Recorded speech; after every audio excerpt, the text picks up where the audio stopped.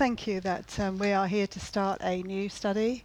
Thank you, Lord, that thank you that it will connect with all the other studies that we've been doing over the years. Thank you, Lord, because it is your book, one book, and the message and the threads in it connect and join up. And in the end, we're sure we've read this before. We're sure we read it yesterday because it's so familiar to us. So I thank you that you are becoming more familiar through your word. And I thank you that we are learning deeper and deeper things about you. And I ask, Lord God, that you would open our ears and our eyes and our hearts, and more particularly that you would so soften our will that we would decide that we will do what it is we are hearing you call us to do. And I pray, Lord God, that we would do that because I know it will fill us with joy, but particularly because it will result in your glory. And for that, I pray in Jesus' name. Amen. You know by now that we are a fellowship of believers, the Fellowship of the Burning Heart. And we are, I stole that from A.W. Tozer, you know that too. He wrote a book called The Pursuit of God. If you've never read that book, read that book. It is probably one of the top 5 books I have ever read. And he stole it from Luke's Gospel when the 2 disciples on the road to Emmaus, and Jesus comes and walks alongside them. Roger, hello, Jane. So nice to see you. Yeah, you came from Wells, didn't you? We are very impressed, Roger. Oh my goodness. We are impressed. And we've even got hot chocolate. Do you want hot chocolate? Hello, Jane. Nice to see you. Yeah, lovely to see you. Oh, we've got that on microphone now. Our kiss. Our kiss. It's probably recorded upstairs. They'll wonder what we're doing in here. So, yeah, so A.W. Tozer took it from Luke's Gospel, the two disciples on the road to Emmaus, leaving Jerusalem after the crucifixion, downhearted, wondering what's happening, not being sure of what they believed and why and how that all panned out. And that so often is us, isn't it? So often we, do we believe the right thing? Did we go the right way? Is this really all true? And suddenly Jesus appears to them, walks along with them. They don't recognize him for quite a long time. And isn't that true of us too? We have things in our lives we don't recognize. And then suddenly they sit and they eat, and he shares food with them. And when he breaks the bread, they realize in that instant that here is the Christ, here is the resurrected Jesus Christ. And when they go back to the disciples in Jerusalem, they say, didn't our hearts burn within us when he opened up the scriptures to us? And that burning is really, I think, it's where I want to be all the time. I want my heart to burn within me as I read the scriptures and connect the dots, and I hope that you want that too, because it's a fabulous, fabulous place to be. So we are, Desiring Truth is a fellowship of the burning heart. We are dedicated to growing in our knowledge of God, the one who gave us life, abundant life, real life. And we are dedicated to growing in that knowledge for our own sake, because at heart we're still selfish creatures, but also because we want to take that knowledge out into the communities that we live in. I sometimes listen to Anne Graham Lotz. Anyone know who she is? I think she's just written a new study, which I haven't even looked at, but it's called The Final Hour. And everywhere you look on the internet, if you listen to Bible teaching or Bible-believing, Bible-teaching people, they will tell you, all of them think across the board that we are in the last of the last of the last days and in the last hour. And so if that's true, it's imperative that we take out what we know. And so at the start of 2018, that's what the focus will be this year. We are a lighthouse. Whether we know it or not, we have the light. We are the light. We are to shine for the Lord Jesus. And as we get to know him better, we will do that better. And we are to witness to the resurrection life that is in Christ Jesus and that we have been given. The reality of our lives now is that we have already been resurrected with Jesus Christ. Spiritually, we are resurrected. We are waiting for the fulfillment of that in our body. Now, the thing is, if you hear that truth, and we'll read from it. We'll read it from Scripture in a minute to back it up. But if you hear that, and that's not the experience of your life, you need to be praying to the Lord that He will give you that experience, that witness of the Spirit within you, that you are living a powerful, victorious life that you couldn't live in any other way except that Jesus lives within you by His Spirit. And we're going to start in Ephesians chapter 1. I'm going to read from verse 18. I pray, this is Paul praying for the Ephesians and for us. I pray that the eyes of your heart may be enlightened so that you will know what is the hope of His calling, what are the riches of the glory of His inheritance in the saints, and what is the surpassing greatness of His power towards us who believe. These are in accordance with the working of the strength of His might, which He brought about in Christ when He raised Him from the dead and seated Him at His right hand in the heavenly places, far above all rule and authority and power and dominion and every name that is named, not only in this age but also in the one to come.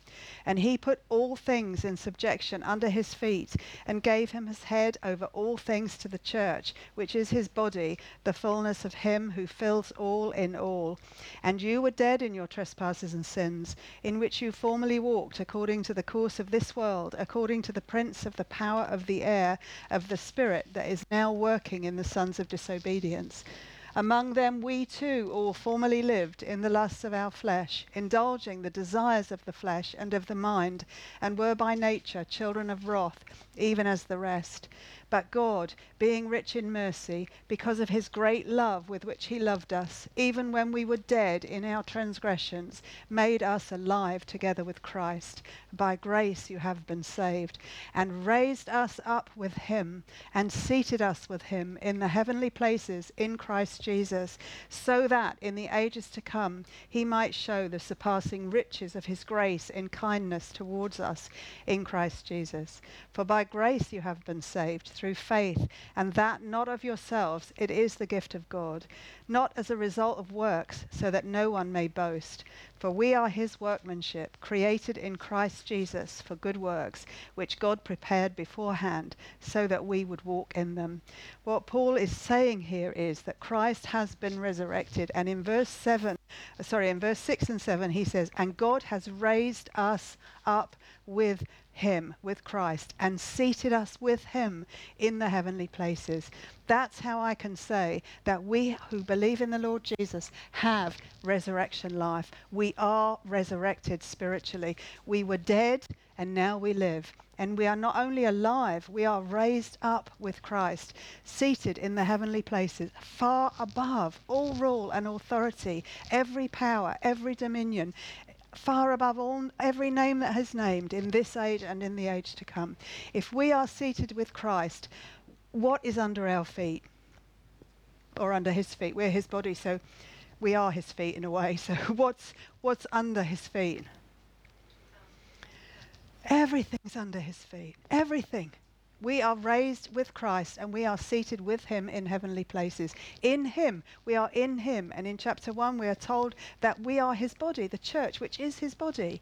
So we are already the recipients of resurrection life, life that will never end, eternal, abundant, wonderful life. And all that remains for us is to receive the resurrection body that will fit our resurrection spirit. That's all that remains. This body is corrupting, as you know. We've read that so many times. But the body that is being prepared for us, or has been prepared for us, will be glorious. And it will match the glorious resurrection that we have already gone through. In God's eyes, you are already glorified. Romans chapter 8 says, and those whom He, well, I'll read it properly. Romans 8, verse 28, beginning. Sorry, let me get there. Romans 8, verse 28, and we know that God causes all things to work together for good to those who love God, to those who are called according to his purpose. For those whom he foreknew, he also predestined to become conformed to the image of his Son, so that he would be the firstborn among many brethren. And these whom he predestined, he also called. And these whom he called, he also justified. And these whom he justified, he also glorified. Past tense. We are justified past. We were called past tense. We are justified past tense. We are glorified past tense. When God sees you, he sees the resurrection you, the resurrection life that you have been given. He does not see the way that you were when you were dead in your trespasses and sins. And in fact, he doesn't even see your trespasses and sins. Of course he could, but he chooses not to. As far as the east is from the west, so far has he removed your transgressions from you. He refuses to act on the basis of your sins. That means he refuses even to remember your sins. Because to remember is to act on God's part. When the word remember is used about God in the Old Testament, it means he started to act. Remember when he said, and God remembered Sarah, and she conceived and had a son. God remembers and he acts. In the act of remembering, he is doing something. But the reason he doesn't remember our sins is that he's already done something about our sins. He's already put them on Christ Jesus. They are already dealt with, already judged. That's why he can see you in the resurrection life that you have. You have victorious resurrection, powerful life. You can't always understand it or experience it, but tied as you are to an earthly body on an earthly planet, but nonetheless it is true. You are victorious, and one day you will live in that victorious, overwhelming conquering that has already been achieved for you. And the reason that God has left you here, you already have this spiritual resurrection. It's already happened. The only reason you're here is for you to live out that resurrection life in front of other people. For you to live and to talk and to behave and to think and to feel in ways that will shout glory, that will shout resurrection to the people that you mix with. And if that's true, if the only reason you're here is to do that, to witness to this resurrection life, then if God is who he says he is, and if God is for you and not against you, he would be calling you on, calling you on, calling you on, calling you on. He will hate anything in your life that holds you back. He will do everything in his power, which is everything in the universe, to stop you doing a thing that he knows will hurt you. He will never, ever allow that to continue, and will do whatever it takes to stop you doing it. But conversely, he will do everything to enable you to live victorious lives. I don't have enough words. You'd think I do because I don't stop talking. But, you don't have enough words. Really, do you? How could you possibly have enough words to explain this or get to the bottom of it? That God is for me. He is for me. And he will do everything for me.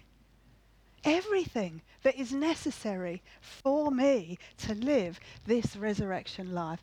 And part of what he says is necessary for me is for me to be involved in the working out of that resurrection life, because he knows that my being involved in it and overcoming and being victorious will fill me with such joy that will be a witness as I go. Wow, look at me, I actually did that. I actually did that. Well, God did it through me, but I was there and when it happened. Yes. So, 1 Corinthians.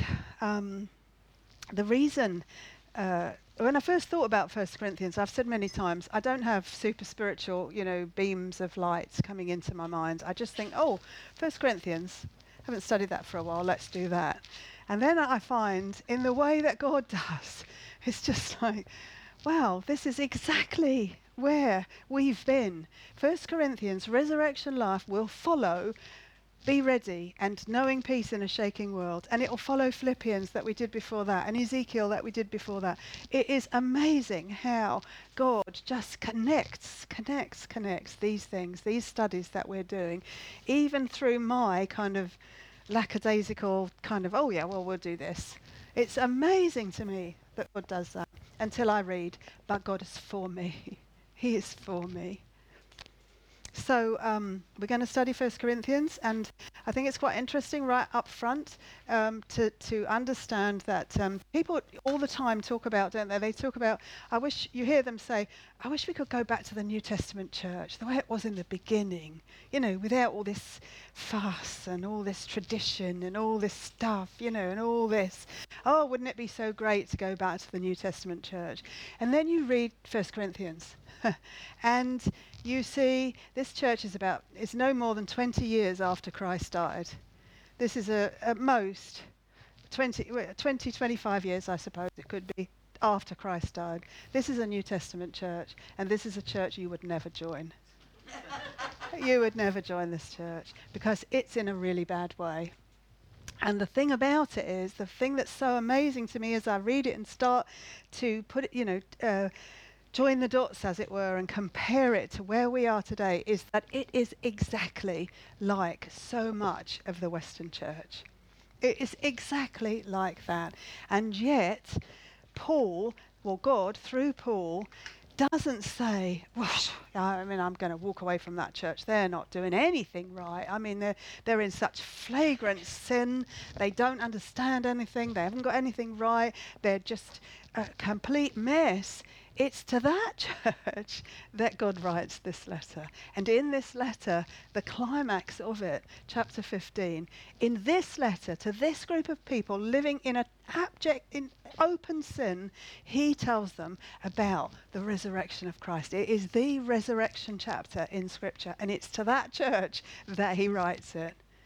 He tells them in a twinkling of an eye, in a moment, this mortal will put on immortal. This perishable will put on imperishable. We will all be changed. He talks about the resurrection of Christ and how that will impact me and you in a letter to a group of people who can't do anything right. He writes in it, it's even reported that one of you has his father's wife.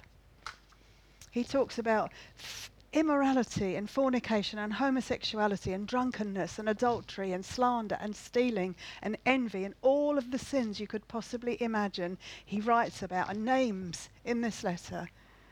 And at the same time, he tells them that they will be resurrected as Christ has been resurrected. Now, we could say, well, they're probably not all Christians. And that may well be true. There may have been people in those house churches, because it wouldn't have been one big congregation, in those little house churches who weren't yet Christians. There may have been people in there who were there to disrupt.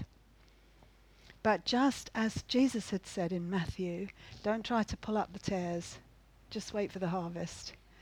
Because if you try to pull up the tares, you're going to hurt the real church.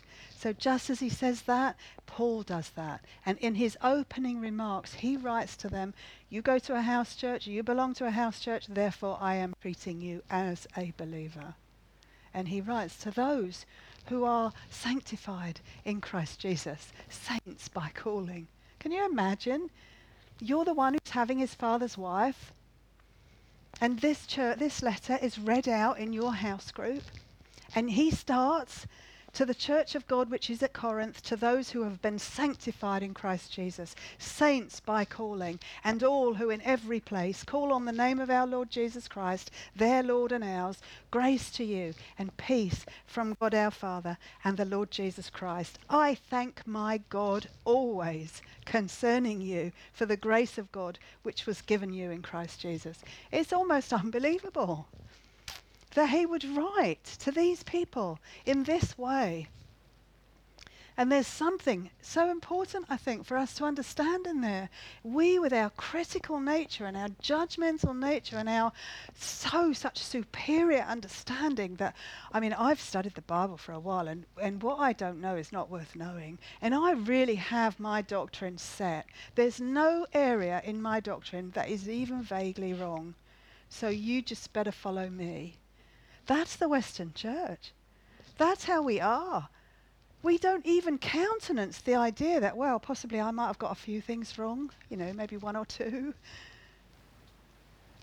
But Paul doesn't do that. He writes into a church that is struggling to understand how to live the life that they've been given. And they are making mistake after mistake after mistake. And they are bad mistakes and bad sin. But he does not come at them from that viewpoint from the beginning. He comes and says, this is who you are.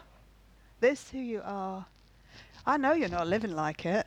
And we're going to deal with some of that later on. But I'm going to start this way with you. Because only a saint can live like a saint. And if you don't know you're a saint, you will always live like a sinner. That's the basis. And that speaks to me because, it's so easy to judge. It's so easy to be critical. Oh, they don't do it right over there, the preacher, he doesn't say anything that stirs me up. I go there week after week and it's the same old boring Bible stuff. And, the music is so bad. That guitarist, he can't even play right. That's what we do. That's church for us. That's how we look at our church. That's not how Paul looked at the church. That is not how he looked at the church. He looked at the church and he understood, I cannot touch this. This is the body of Christ. I am not allowed to touch this. Jesus had said in Matthew 16, that went on Peter's confession that Jesus was the Christ, the Son of the living God. And Jesus says, I will build my church on that and the gates of Hades will not overcome it. You and I, with our critical, judgmental eyes and thoughts, are not allowed to speak against the body of Christ. You cannot do that. Nor can I. None of us are allowed to do that. We are called to be discerning and to make judgments about behavior, but we cannot go in all guns blazing and tell them they're all sinners going to hell, or they're not believers, or they're this or they're that. Because that is not our place. We are to live the resurrection life in front of people. We are to speak the truth in front of people. And we are to pray every day, God, Lord Jesus, fill me with your grace and truth. Fill me with the grace to speak the truth in love. Fill me with that. And that's how Paul starts. That's how he starts this letter. If I'd been writing to these people, I'd have said, I've heard from Chloe that you're doing this, this, this, and this. But he doesn't. He starts off with this. This is who you are. Yes, he goes in and he's strong with the things he wants to talk to them about because he has authority. But he makes sure that they understand, this is who I'm talking to. I'm talking to people who are sanctified in Christ Jesus. I'm talking to people who have received the Spirit of God. I'm talking to people who should understand what I say. And I'm speaking this way to you because I love you because Christ loved you. He's going to, you're going to do the overview. If you've got the workbook, you're going to be doing an overview for the next week, which will cause you to have read through the whole book of Corinthians in the week. And I don't know because I haven't looked at it, they'll ask you for chapter themes and segments. And there are basically 3 segments in 1 Corinthians. First 6 chapters deal with things that he's heard about. He's received a letter about this church and he's going to deal with those things in the first 6 chapters. And then from about chapter 7 on till about maybe 14, maybe not, I can't remember now, 12, he's going to talk about some things he wants to impart to them, some things about how you do church and how it's energized. And then in chapter 15, as I say, you reach the pinnacle and he talks about the resurrection of Christ and how that resurrection has impacted and will impact them. And he wants them to understand all of that because our job, their job and our job, as those who have the witness of the Spirit within us, is to live the life that we have been given, to live in victory, to live in power. And of course, we're humans, as I said, we still live in this body. We have enemies, our own flesh, the world, the Satan, they're all our enemies and they are coming at us all the time. But what 1 Corinthians tells us, what Paul tells us is, you have the power to be victorious because you are in Christ Jesus and he has defeated every enemy. And it's only if you truly believe that you will be able to live the resurrection life. And the problem that we have in our day and in our time, most Christians don't really believe it. They don't. They believe the words, but they don't really lay hold of it for themselves. You know, I've said it a lot of times, and I know it's a stupid example, but you know, that chair's really strong and it's made of great metal and it's really comfortable. And yeah, you could say, yeah, I know that looks like a great chair. Oh, I know that's going to take my weight. Yeah, I really know if I sat on it, it would not collapse. But until you sit on the chair, you haven't really trusted what I've said. That's what believing is. You have to sit in the chair. You have to take God at his word. And everything that he tells you, you have to say, yes, that will impact my life. I will sit down on that chair. I don't think in 1 Corinthians, but in 1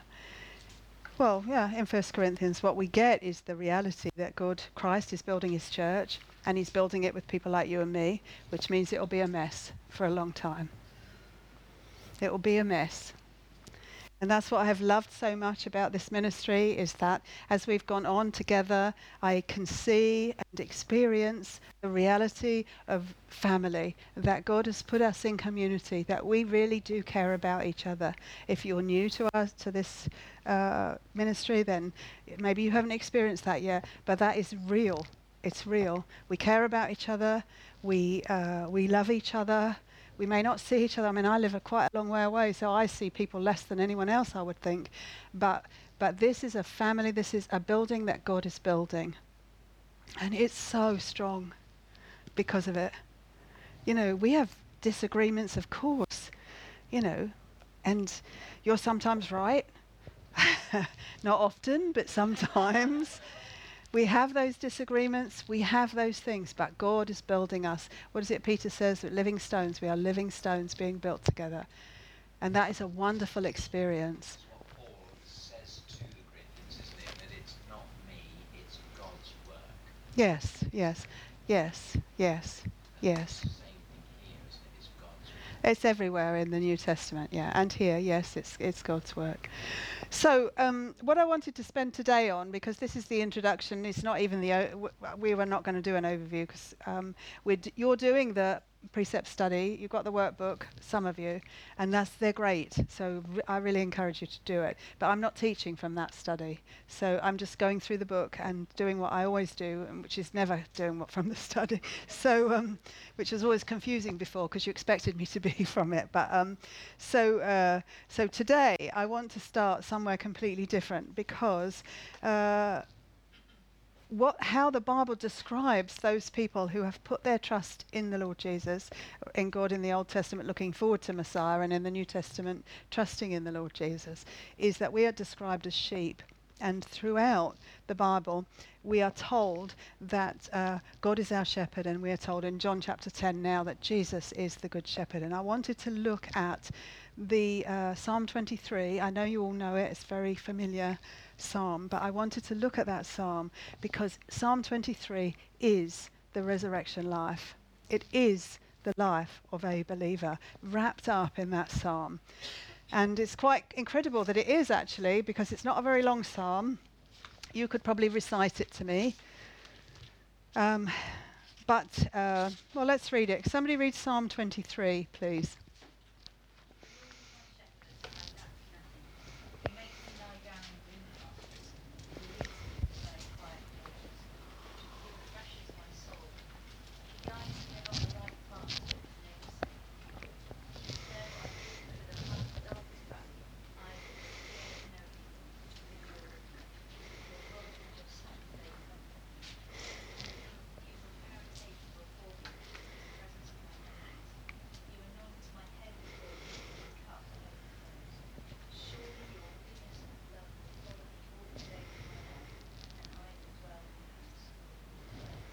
Thank you.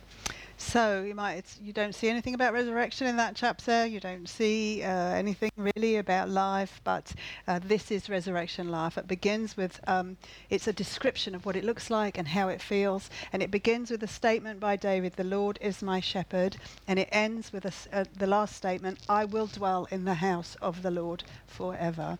It is the account of a person who knows who he is, where he is, and where he's going. It is the account of a person who totally understands who his God is, and because of that knows certain things are true about him, and that he will never, ever, ever be left on his own. In fact, the last verse is, "And I will dwell in the house of the Lord forever."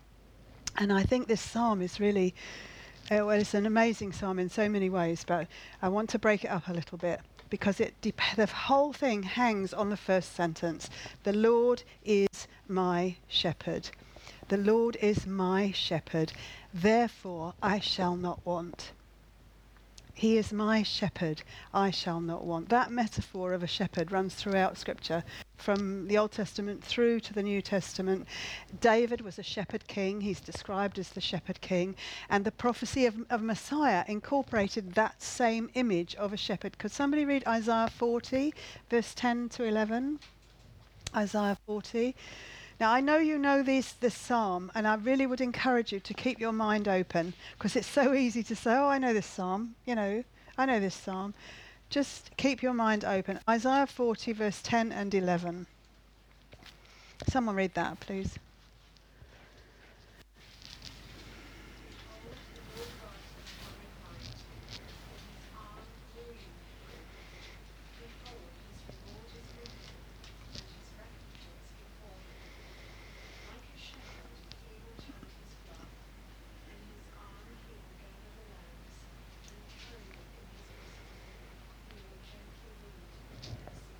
Thank you. Now, someone turn to John chapter 10 and read verse 11 to verse 14, because Jesus will take this prophecy, one of many prophecies in the Old Testament, John 10, and read verse 11 through to verse 14, please.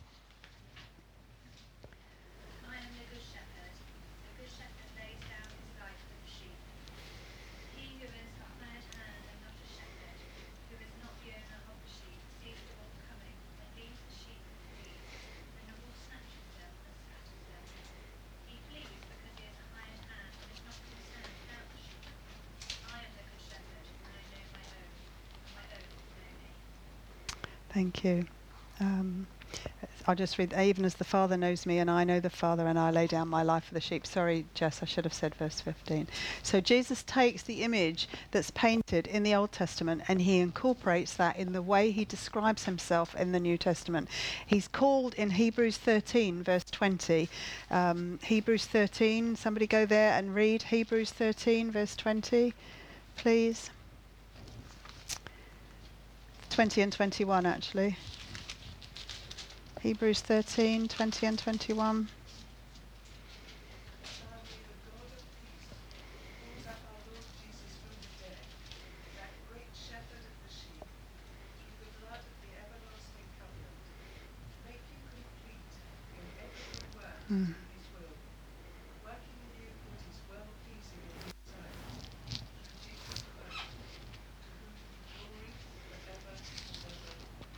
Thank you. And then someone read first Peter chapter 5, verse 4. When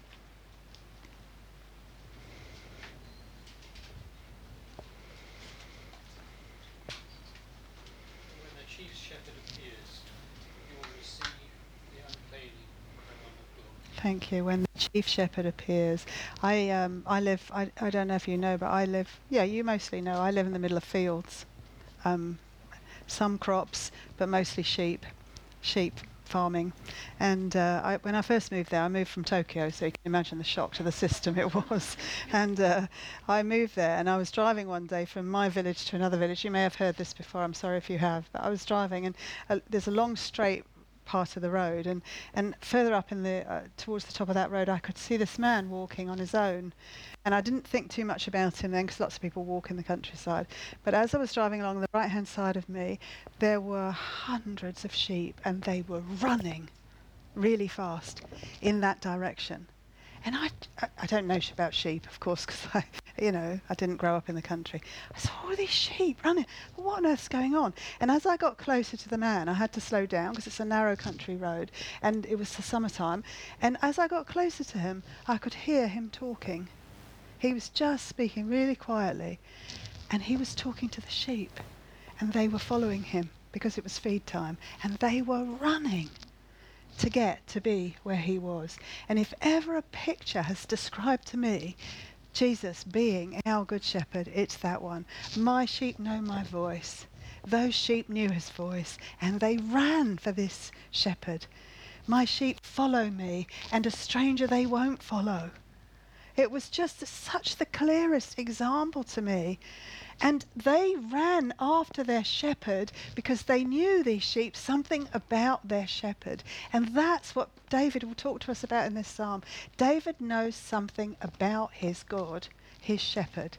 And the first thing he wants to say is, I will never want anything, ever, because my shepherd will always provide it. Now, that understanding is, I think, crucial to the Christian life, to the resurrection life, because Satan always is attempting to describe God to us as someone who begrudges doing something good for us.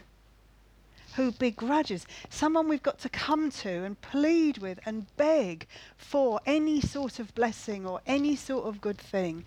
And that is completely the opposite of what the Bible teaches. Even in that, do you remember that parable that Jesus told about a woman who wanted to come before this judge, and she couldn't get in to see him as an unrighteous judge? She couldn't get in to see him, but she kept persisting and persisting until he answered her. She had to speak to people to speak on her behalf, and then finally he answered her. I've heard that taught as if that's what Christians must do. They must keep petitioning, keep going before God, keep begging him to do something for them. And Jesus says exactly the opposite when he describes what that parable means. He says, if an unrighteous God would take all that time, don't you know that your Father will give you what you need quickly? He even uses the word quickly. There is no sense in the whole of Scripture. That's in Luke, I think. Luke. Jane, where is it? Do you know? You're nodding, but it's Luke 5 or Luke 19 anyway, somewhere in there.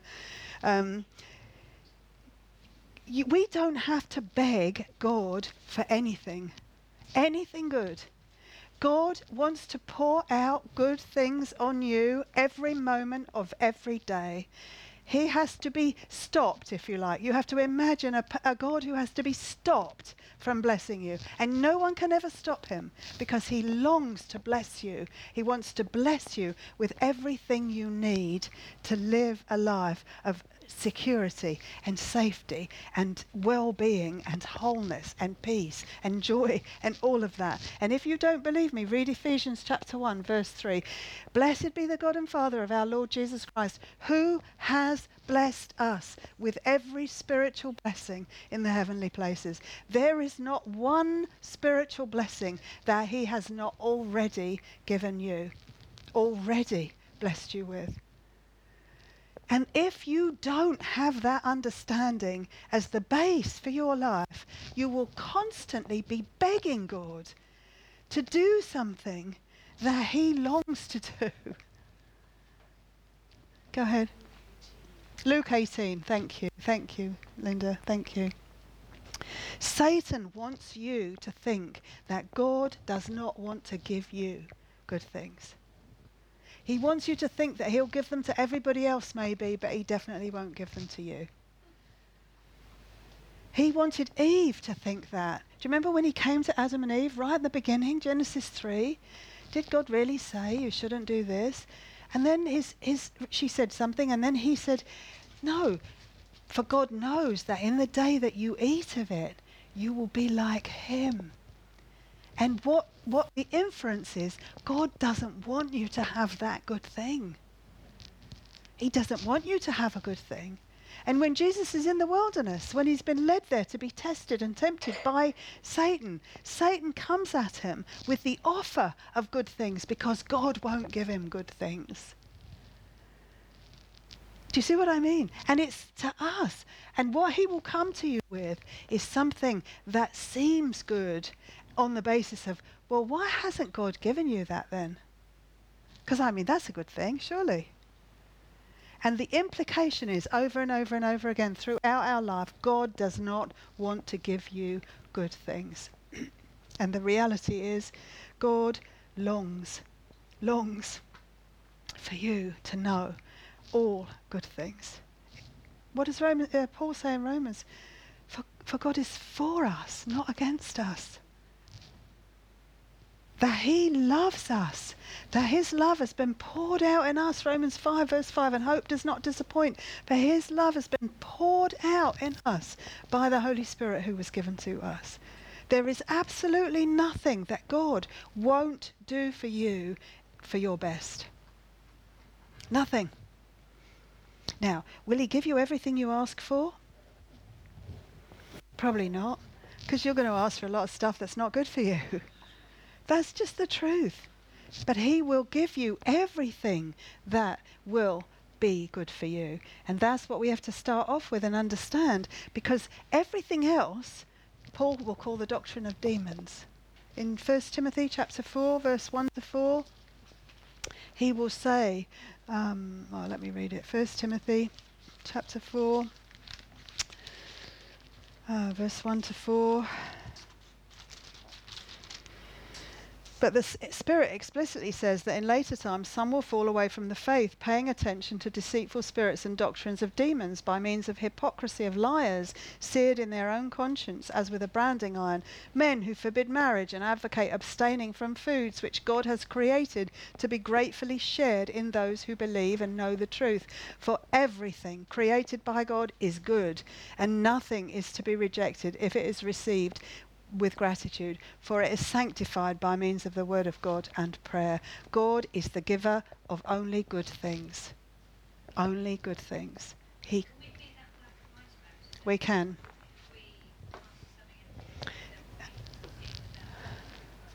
I think that we can assume that either it's not good for us right now, or that it will be better that it comes later because this is going to be good on the way here.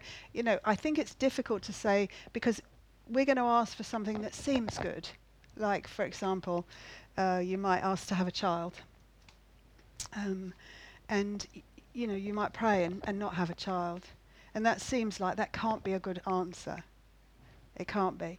But there will be things going on there. You see, once you know that God is only good and only does the best for you, then what you come to is this understanding that somewhere in there was something not good going to happen. And so God prevented it. Now, I know that that's a difficult place to get to. So I think that's why the Bible goes over and over and over telling us God is good all the time. He only does good things and only gives good things. And the thing is, if you don't believe God is good, you'll never want to put your trust in him. Yeah. You see, that's where you have to come first. I read this. You tell me God is good. You're going to have to believe that, trust on it, and stand on it before you go through the rest of your life. And the rest of your life may not be or seem good because there's all sorts of bad stuff that might happen. But the reality is that God is working good. But that's the trust. That's what faith is. It's trusting in what God says. So, he who is all-knowing, all-caring, all-powerful, all-loving, all-sufficient, who promises his grace is sufficient for us, who promises that no temptation or trial or test has seized us except that which is common to man, and that he is faithful and he will never allow us to be tempted beyond what we can bear, but will always provide a way of escape that we can endure it. That's the God we put our trust in. We put our trust in a God who sees everything, who cares, a God who collects our tears in a bottle, a God who promises, never will I leave you nor forsake you. And then we live on that assumption. On that trust. That's what David did. You read through the Psalms. David did not have an easy life. He had a very difficult life and a very dysfunctional family. He made plenty of mistakes and he paid for those mistakes. But through it all, he said, this is my God. He is my shepherd, my good shepherd. The Lord is my shepherd, I shall not want. I've got some other references, probably don't have time to look at them. Psalm 73, 25 to 26. Deuteronomy 8, 7 to 9, and 7 to 9, both of those. You see, the thing is, Psalm 73, 25 to 26. 26, yeah. The difficulty is, you see, that we can't go too far with this. It's just said. Because David doesn't mean that with God as his shepherd, he could have everything that he desired. That's the thing. Because the basic thing that he's trying to say is that as one of God's sheep, he will lack nothing that is necessary for his best interest. Yeah. Yes, exactly. Yeah, exactly. And he spoke of that in other places. Psalm 34, verse 10. Psalm 34, verse 10. The young lions do lack and suffer hunger, but they who seek the Lord shall not be in want of any good thing. Psalm 84, verse 11 says more or less the same thing. Psalm 84, verse 11. For the Lord God is a sun and shield. The Lord gives grace and glory. No good thing does he withhold from those who walk uprightly. He is a good God who only gives good things. And that's what David is saying. And if you go back to Psalm 23, the Lord is my shepherd, I shall not want. He makes me lie down in green pastures. So the first thing that he doesn't lack, he says, is nourishment. He makes me lie down in green pastures. So as a believer, as a sheep, called a believer in the Lord Jesus, how does he make you lie down in green pastures? If he is your good shepherd, and we would all say Christ is our shepherd, where do you lie down in green pastures? In his word. You lay down in his word. And he says, he makes me lie down in green pastures. So there's a sense of God's almost pushing you to lie down in those pastures. Almost, he's leading you to those pastures. And then he's saying, right, stay there for a while and eat. Jesus said, didn't he, in Matthew 4, verse 4, man does not live by bread alone, but by every word that comes out of the mouth of God. The whole Bible, Jesus said, I am the bread of life. God leads us to places where we can be spiritually nourished, and he of course leads us to his word. Peter will say in 1 Peter chapter 2, long for the pure milk of the word. Paul will say, or the writer to the Hebrews will say, by this time you should have been having solid food, but you can only take milk. And he's talking about the word of God.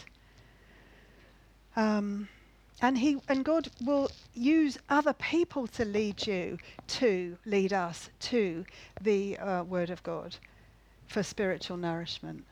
So that's David's first thing. He makes me lie down in green pastures, and then he leads me beside quiet waters. He restores my soul. What's the second blessing then? The first one is spiritual nourishment for growth.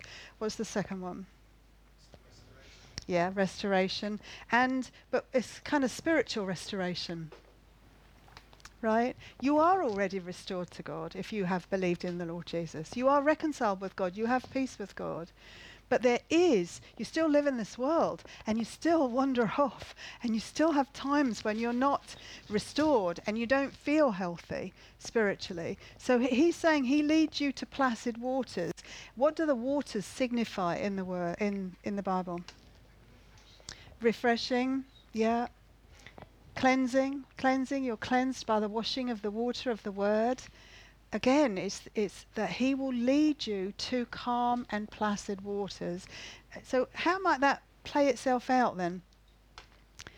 I mean, let's say you are spiritually out of sorts for some reason. How will the word restore you to that spiritual, to that calm, restful place?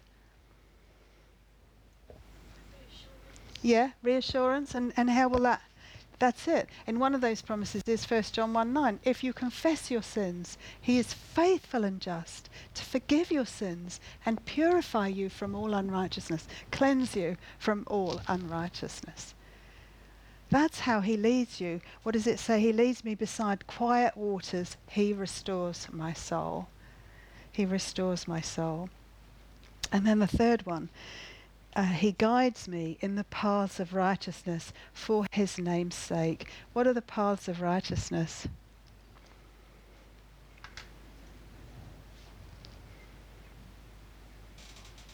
The right way. Obedient, yeah.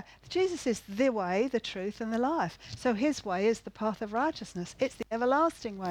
David will pray in another place, search my heart, God, and lead me in the everlasting way. And that's the same as Jesus is the way, and it's this highway of holiness. It's this way of righteousness that Jesus will lead you on. And where does that way lead? To him and to heaven. To heaven. And in John 14 verse 1 he says, I go to prepare a place for you. Do not be afraid. Do not let your heart be troubled. You believe in God, believe also in me. I go to prepare a place for you. And he went on the way of righteousness. And now he's going to lead you that way. What are you going to do when you're on that way of righteousness, do you think? Follow him. And when you don't? Because you don't always walk the way of righteousness, do you? I mean, come on. I know you don't. I don't. So, what happens when you go off the track? Yeah. He gently brings you back. What did we just read that? He gently leads you back. That he leads you gently back and pulls you back onto the way of righteousness. Why does he do that? Because he loves you, but according to David, for his name's sake. You bear his name. You carry his reputation. Imagine a God who would leave his reputation in your hands. So I guess it's doing it not for your sake, but for my name. Yes. So he will lead you back. How do you know that's true? Because it's happened. Yeah. Because it's happened. I love that. I want to hear that. All about that, Ruth. Yeah.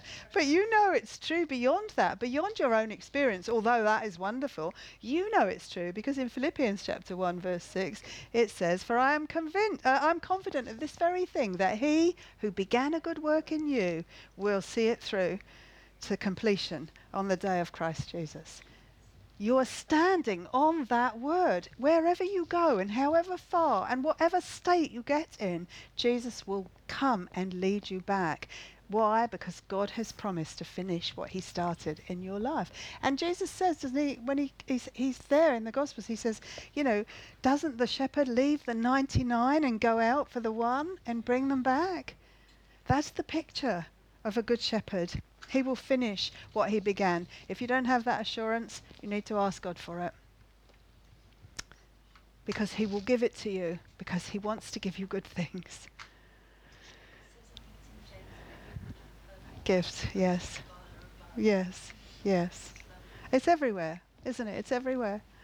What's the fourth blessing? Verse 4, even though I walk through the valley of the shadow of death, I fear no evil, for you are with me. Your rod and your staff, they comfort me. What's that blessing then? What is that blessing? Yeah, peace. But even though I walk through the valley of the shadow of death, there's a sense there of evil. And, so what is the overriding blessing? What has God promised to do? Protection. He has promised to protect you. In 1 Peter chapter 1 verse 5, Peter tells us we are protected by the power of God through faith. So God's power protects us. And the rod and the staff, what is that for? Pulling us back, yanking us back with the thing. fending off other animals, leading us, tapping us on the nose and telling us to go this way and that way. That's what it is. It's the guidance that God uses to lead us in the ways. And even though we walk through dark places, God is always there and he will always lead us through. David knew the presence of God all the time. Even in desperate situations, he knew the protection of God. Psalm 20, I can't find my reference now, but and he knew, as we know, that God never leaves nor forsakes his people. What about verse 5? You prepare a table before me in the presence of my enemies. I've heard that taught, that's like a table with a feast of all this food on it. I don't actually think that's right. I mean, it could be, but I don't think it's right, because he's talking about sheep. Sheep don't sit down at tables, and they don't eat trifle and Christmas cake and things like that. So I think that this is talking about, in those days, the shepherds used to mark out an area which they called a mesa, M-E-S-A. It sounds Spanish, but it was also that. And it was a safe place for their sheep. And they would mark the edges of it with fire to keep the wild animals out. And the shepherd would keep his sheep inside that big area. It used to be on the plateaus as they were going up over the hills. And it would be a big area called a table or a mesa. And the shepherd would light these fires to keep the wild animals out. So he prepared a table before me in the presence of my enemies. What enemies do we have? Who's trying to get to us? Satan. Satan's trying to get to us, and he'll use anything and everything to get in. Peter talks about Satan is depicted as a roaring lion. Yes, prowling around seeking whom he may desire. That's the picture in this psalm. Jesus will put his sheep onto this safe table, this mesa, and he will line it up with fire so that no one can get at his sheep. Yeah. I just can't think. I'm sure there's a lot you could take out of it being a table and a feast, but for me, it's all about sheep. So, yeah, and it would keep the wild animals at bay. And then he follows it with, he anoints my head with oil. My cup runneth over. And when you read about shepherds in those days, there would be plagues of mosquitoes and flies and bugs that would come around. And the shepherd would actually pour oil on his sheep's head, on his head and around his nose, because the sheep was powerless, couldn't bat away the mosquitoes. And these little bugs would get in and burrow into his brain sometimes, the sheep, up their nose, everywhere. And the sheep couldn't do anything about it. So the shepherd would take the oil and rub it into the sheep's head to keep them safe. Now, if the wild animals on the table, kept out of the table or the mesa, indicates, let's say, Satan and the big animals that might come at us, the big enemies, what do you think this anointing us with oil is trying to show us, picturing? The niggly things. Yeah. Like the other Christians. And exactly. It's all the little things. I forget where it is now, but little foxes spoil the vines. Is that in Song of Solomon? Yeah. So it's that idea. We can be quite strong against the lion who's prowling, but we get really hung up by the mosquito who's buzzing around us. And that's what he's saying. He anoints my head with oil. And so what's the picture? What's oil then? In that situation, if we are those sheep being anointed with oil, exactly, it's the Holy Spirit. It's the Holy Spirit anointing. In 1 John, he will say, you have an anointing from the Holy One. We are anointed by the Holy Spirit, and the Holy Spirit is depicted in that way as oil. And so we have the wherewithal, the protection for all those little divisive things. So what will the Holy Spirit do with those little bugs? Brian and I had a little example of this today. Brian said something and I said something, and he said something and I said something, and it was like, it wasn't, I don't mean it was big or anything like that, but it could have been. It could have been. Yeah. Well, there wasn't trouble with Brian and I because we have been anointed by the Holy Spirit. And so what the Holy Spirit causes us to do is to understand these things happen. We're people. We're people who are longing to serve the Lord together. So we've got to iron this out. So he says something, I say something. Okay, he says something. Right, well, this is what I meant. What did you mean? And so we go backwards and forwards until it's ironed out because the Holy Spirit allows us that possibility, that latitude, and we take that possibility. So we don't allow anything to burrow into our mind. We don't allow that mosquito to bite us all over the place so that we can't stop scratching. What we do is we make sure that the oil of the Holy Spirit calms that.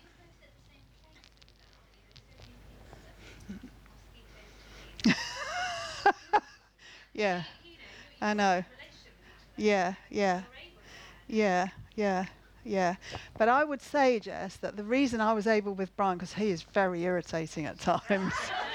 No, I'm only kidding. I'm just kidding. I'm only kidding.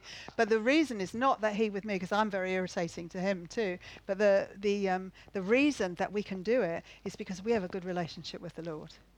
I don't mean together, I mean with the Lord. So it's more important to Brian and to me individually to honour God than it is to fight our thing.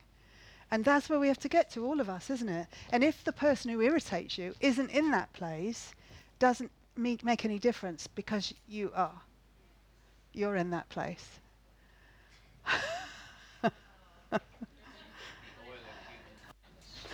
Yeah, it is, except it's not human kindness, really. It's Holy Spirit kindness. Yeah, I know. But so it's this oil then, this ability that the Holy Spirit gives us, or protection that he gives us, to live together and to not be bitten and burrowed into by these, nits or whatever they are. Those little bugs, they ruin relationships. They destroy marriages. They spoil families. They are doing that all the time. In the church, I'm talking about, in the church.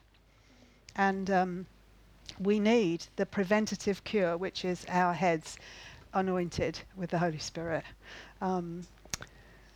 Ephesians chapter 5 will talk about this anointing of the Holy Spirit.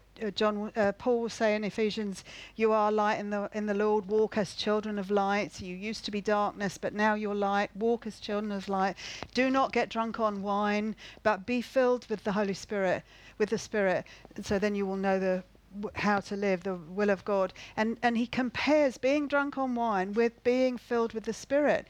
So what he's trying to say, I think, is that when you're drunk on wine, it is very obvious. If you meet someone who's drunk with wine, they're under the control of alcohol. That's what they used to say to it, under the influence. They used to say, oh, he's under the influence. And you can see when someone's under the influence because they can't walk in a straight line and they can't speak clearly and they can't articulate what they want to say because they're under the influence of alcohol. Be filled with the Spirit. Walk in a straight line. Say what you mean. Articulate clearly. That's what he means. Be controlled by the Holy Spirit rather than anything else. And he uses wine as his example. Do not get drunk on wine. Do not be under the influence of wine. I think he's also saying don't get drunk, but that's a no-brainer really, isn't it? So don't get drunk.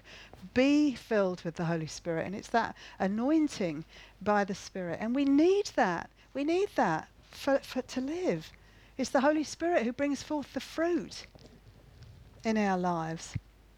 And also the oil was also perfumed. And that's another thing. There is a perfume to those who are filled with the Spirit. Paul will say in, is it Second Corinthians? Yes, what was 2 Corinthians 2 or 5? Yeah, maybe. Where is it? But I can't find it in this new Bible because it's in the wrong place. It's never in the right place where I expect it to be. 2 Corinthians chapter 2, maybe. No, not chapter 2. Chapter 2. Is it? Verse 14. Thank you. But thanks be to God who always leads us in triumph in Christ and manifests through us the sweet aroma of the knowledge of him in every place. For we are the fragrance of Christ to God among those who are being saved and among those who are perishing. To the one an aroma from death to death, to the other an aroma from life to life. And who is adequate for these things? This anointing by the Holy Spirit has a perfume to it, has an aroma to it, and you recognize it. As 2 Corinthians chapter 2, verse 14 and 15. Word is always. Yes, always manifests himself. Yes. So, have you been filled with the Spirit? Have you been anointed by the Holy Spirit? And whatever you believe about the baptism of the Spirit, whatever you believe about being baptized, whether it's one time or two times or whatever, it doesn't really matter. Because when you read through Acts, what you read all the time is, and Peter, having just been filled with the Spirit, and Paul, having just been filled with the Spirit, and John, having just been filled with the Spirit. This is a constant thing that's going on. People say you have the Holy Spirit and then you leak. It leaks out. That's totally not true. And that is the wrong picture for the Holy Spirit. You do not leak. The Holy Spirit runs through you like a river of living water. And everywhere it runs, there's life. Everywhere that river touches, there's life. Because he is the river of life. And he is running through us. And it's that anointing oil, that protecting us and what's making us smell sweet to one another. And that's the aroma that God wants our life to be. And so he's anointed us with the Holy Spirit to do that.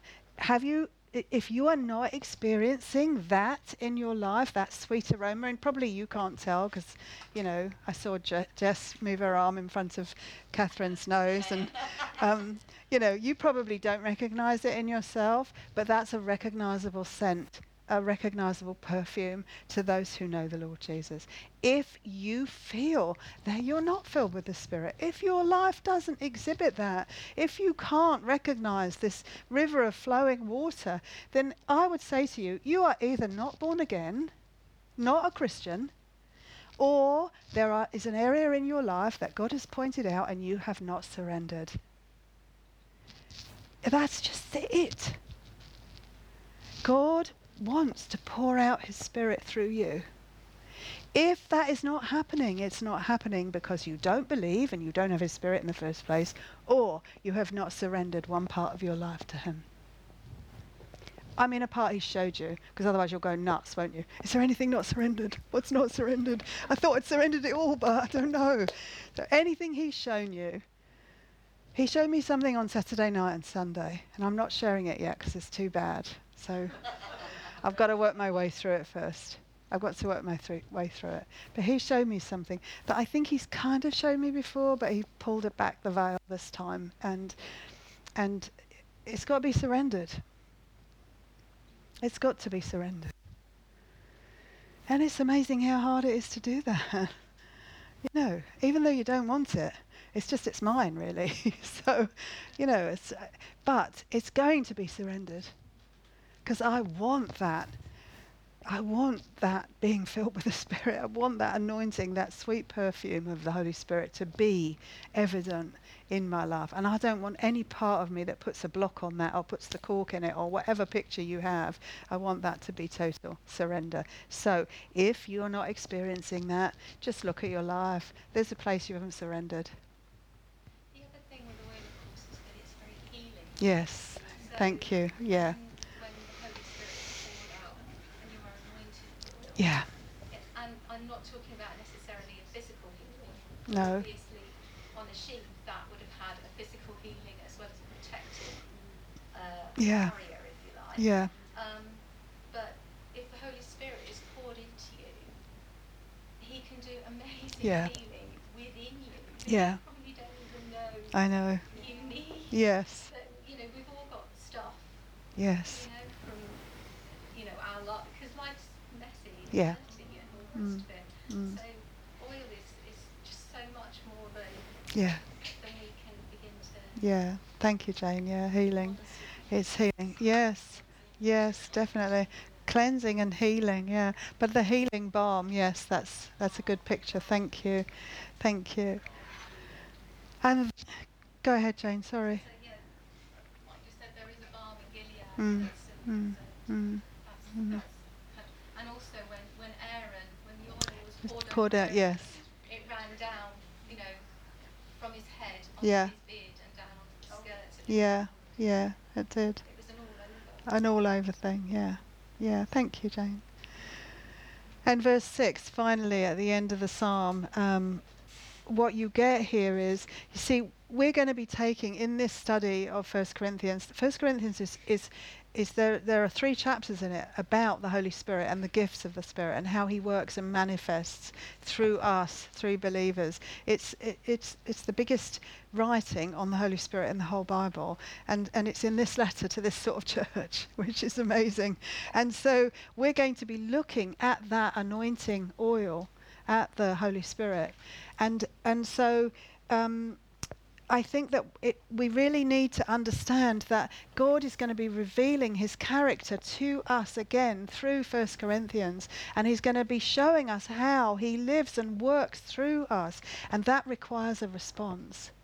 It always requires a response, and so David in Psalm 23, he gets to the bottom of this psalm, and then he says, well, first of all, he says, my cup overflows. My cup overflows. There's nothing more than this. It's just overflowing blessing. But then surely goodness and loving kindness will follow me all the days of my life. That's the response. I know that goodness and loving kindness will follow me, be with me all the days of my life. And he knows that based on what he knows about his shepherd. Do you know that about God? Really, do you know that his loving kindness and his goodness will follow you every day of your life, and that even when your life is finished here, it will have only just begun there. Surely goodness and loving kindness will follow me all the days of my life, and I will dwell in the house of the Lord forever. I will never, ever, ever, ever, ever, ever, ever stop being with Christ. I will live in his house. And he knew that that would be blessing on blessing on blessing on blessing. And it would never stop being blessing. He concludes, I will dwell in the house of the Lord. Where is the house of the Lord? Wherever he is. It's wherever he is. Where is he at the moment? He's within. He's in us. You're dwelling with the Lord while he lives within you. You are in him spiritually, and he is in you spiritually. It's a connection. You're up there, seated in heavenly places in him, and he's down here in the muck with you spiritually. And that will never change. Why not? Why will that never change? Why will that always be so? Because he doesn't break his promises, because God is faithful to his word. He's faithful to his promise. He said that all those who have been born again are born again for eternity, that we will live forever, that we have resurrection life, that we are now seated with him in heavenly places, and that will never, ever, ever, ever, ever change. No matter where you may wander, he'll always bring you back. I'm just going to finish. I'm just going to finish with the statement, and I'm sure you know this already, but just in case you didn't, each of the Old Testament names for God are listed in this psalm. It's a very unusual psalm in that all the Jehovah something names, not El Elyon and El Roy and some of those others, but all the Jehovah something names of God are listed in here. So you have Jehovah Jireh, the Lord will provide. The Lord is my shepherd, I shall not want. He will provide. So it's that Lord. The Lord is Jehovah Jireh. The Jehovah Jireh is my shepherd, I will not want. The Lord will provide is first talked about in Genesis 22:13 and 14. And it's talked about in terms of God providing a substitute for Isaac. So look up those scriptures, because it's amazing when you see them in this psalm and how they pan out with the rest of the Bible. Jehovah Rapha, the Lord will heal or restore. And that's Exodus 15, verse 26. Jehovah Shalom, the Lord is our peace. He restores my soul. That's Judges 6, verse 24. Jehovah Sidkenu, that's Tsidkenu, the Lord our righteousness. Jeremiah 23, verse 6. 23, verse 6. Jehovah Shammah, we saw in Ezekiel, the Lord is there. Ezekiel 48:35. These are all the names of God listed. If you went to a Hebrew translation of this psalm, you would find these names. Jehovah Nisi, the Lord our banner, first talked about in Exodus 17:8-15. And of course, Jehovah Ra, the Lord my shepherd. The Lord is R-A-A-H. So R-A-A-H.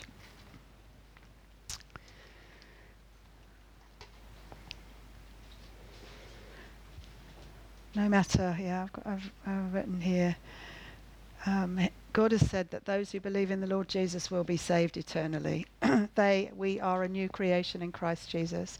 We have an inheritance in heaven. We will never be forsaken. We are right now seated with Christ in heavenly places. Mine is a resurrection life, an eternal life, an abundant life, because the abundant, eternal, resurrected God lives within me. God never gives us anything apart from himself. You are not blessed with peace separate to God. You're not blessed with joy. You're not blessed with life. You're not blessed with abundance. And that's come to you in a bag and God's left it at your door. He has brought himself, and he is those things. That's wonderful, because you can't have the blessing without the blesser. You can't have the gift without the giver. It's all in Christ Jesus. Okay, so that's the beginning of the look at 1 Corinthians, and it will take quite a long time. There are 12 weeks more to come, and I really hope that you enjoy pulling it apart and hope that you enjoy doing it. I think it's going to be really great, and I'm really looking forward to it. So, Father, I'm going to pray to finish, and then I hope that we're going to have a little bit of time for fellowship and before we must head home. Thank you, Lord, that you are building us into your church, your body, that we are being put together as living stones. And thank you that we're being built on the foundation of Christ, or on a foundation of the apostles and the prophets, with Christ Jesus the cornerstone. Thank you, Lord God. Thank you, Jesus, that you live within me, that you live within us, all of those who call upon your name and trust in you for their salvation. You have taken up residence within us, and you have brought all of these things. You have brought our righteousness and our peace and our joy and all of it, Lord. And you have said that that is available to us because you are available to us. We live eternally. We live this resurrected life because you have been resurrected and you live within us. It's so wonderful, Lord. David says that these things are too wonderful. Such knowledge is too wonderful for me. Who could attain to it? But Lord, you want us to understand this, and so you pull us closer. And I thank you so much that you do, and ask you, Father, to keep on pulling us closer and closer. Keep on connecting these threads for us so that we can fully understand what it means to live a victorious Christian life on a planet that is desperate for that sort of witness. I ask you, Lord, to help us with that. In Jesus' name and for his glory. Amen. Amen.